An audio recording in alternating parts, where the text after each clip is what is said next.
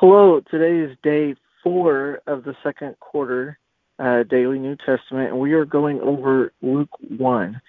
It is pretty lengthy, so I'm not going to read the whole passage to you, but it is good, so I encourage you to read it. It first talks about how Luke he was describing how he was very meticulous and researching all of his stories to verify eyewitness accounts to make sure everything matches up well. And he's letting you know he did all of this so you can be certain in what you're reading is true.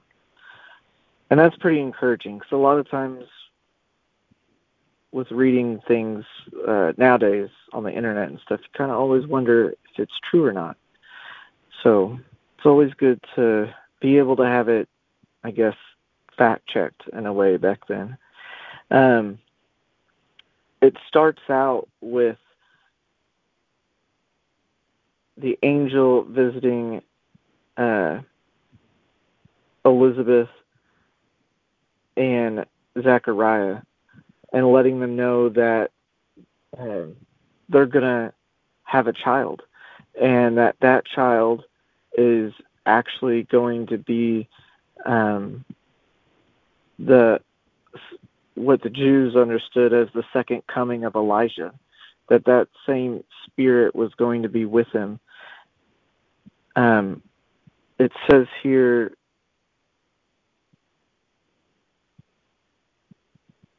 wait a minute, I lost it. Oh, and he will go on before the Lord in the spirit and power of Elijah to turn the hearts of the fathers to their children and the disobedient to the wisdom of the righteous, to make ready a people and prepare the way for the Lord. And that was Luke 1:17. And so it goes on to talk about his meeting, Zechariah's meeting with the angel when he was in the Holy of Holies. And then Gabriel coming and meeting with Mary and telling her about Jesus coming.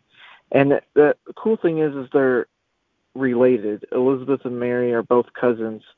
So, that makes John the Baptist and Jesus both cousins. And another cool thing in here is that both Mary and Zechariah both wrote songs of praise back to God for what God did in their lives.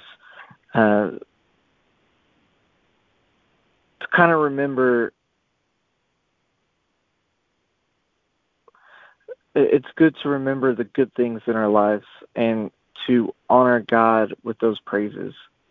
And I'm not very musically inclined, so I'm not going to sing them for you. And I don't know if I could write a song like they did, but it's pretty cool how they did it. Mary's song says, "My soul glorifies the Lord, and my spirit rejoices in God my Savior. For he has been mindful of the humble state of his servant. For now on all generations will call me blessed, for the Mighty One has done great things for me. Holy is his name. His mercy extends to those who fear him, for generations to generations. He has performed mighty deeds with his arm. He has scattered those who are proud in their inmost thoughts. He has brought down rulers from their thrones, but he has lifted up the humble. He has filled the hungry with good things, but he has sent the rich away empty. He has helped his servant Israel, remembering to be merciful to Abraham and his descendants forever, even as he said to our fathers."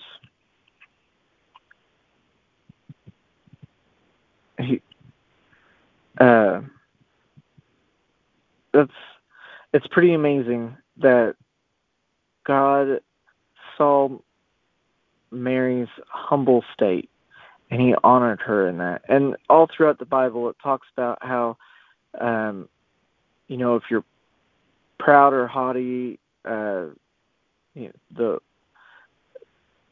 careful, you're about to fall, or bad things kind of come your way,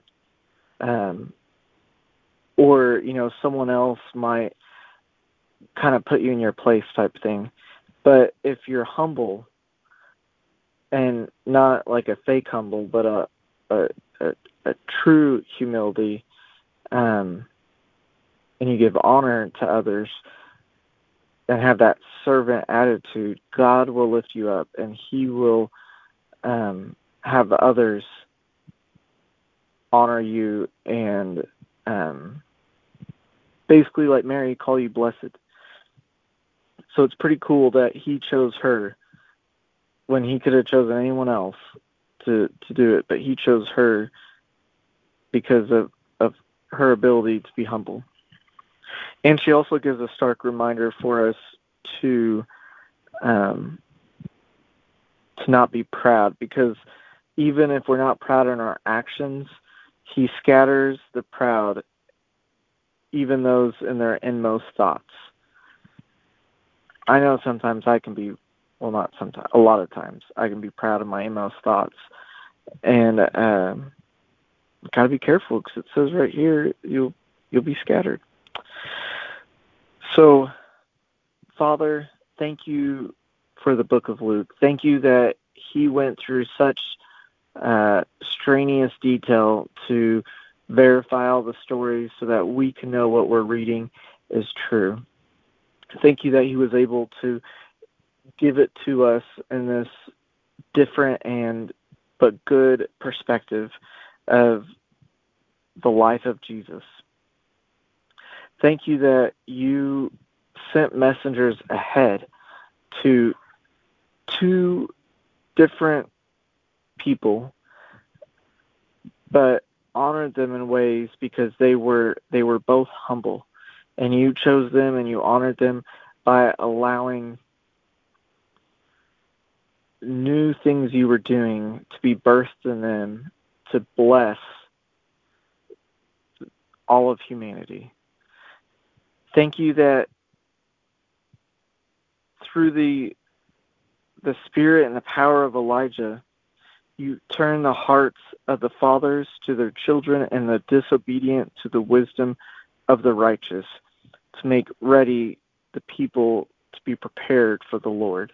And just as you've done it back then, you still are continuing to do it now, because even though he has come and he's here with us in our hearts, he's coming again, and you're pouring out that spirit of Elijah on all of your people now, because of what Jesus has done for us and allowed us to be connected with you in such a way to where we all can turn the hearts of the fathers back to their children and the disobedient to the wisdom of the righteous.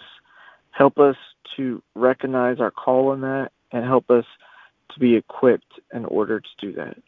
Help us not to be proud in our inmost thoughts, but to be humble like both Zachariah and Mary. Help us to recognize the good things you've done in our lives and write and dedicate songs to you. A song in a sense of our life, proclaiming praise to you. Help us to remember and recognize that you choose the people that the world would least expect to do things for you, and help us to have eyes to see that, so that when you come to one of us to do something, we're ready to do it, but also when we see you doing things in others, that doesn't quite make sense to the rest of the world, help us not to dismiss it, but to recognize, hey, God's moving here, and that's pretty cool. We ask all this in Jesus' wonderful name. Amen.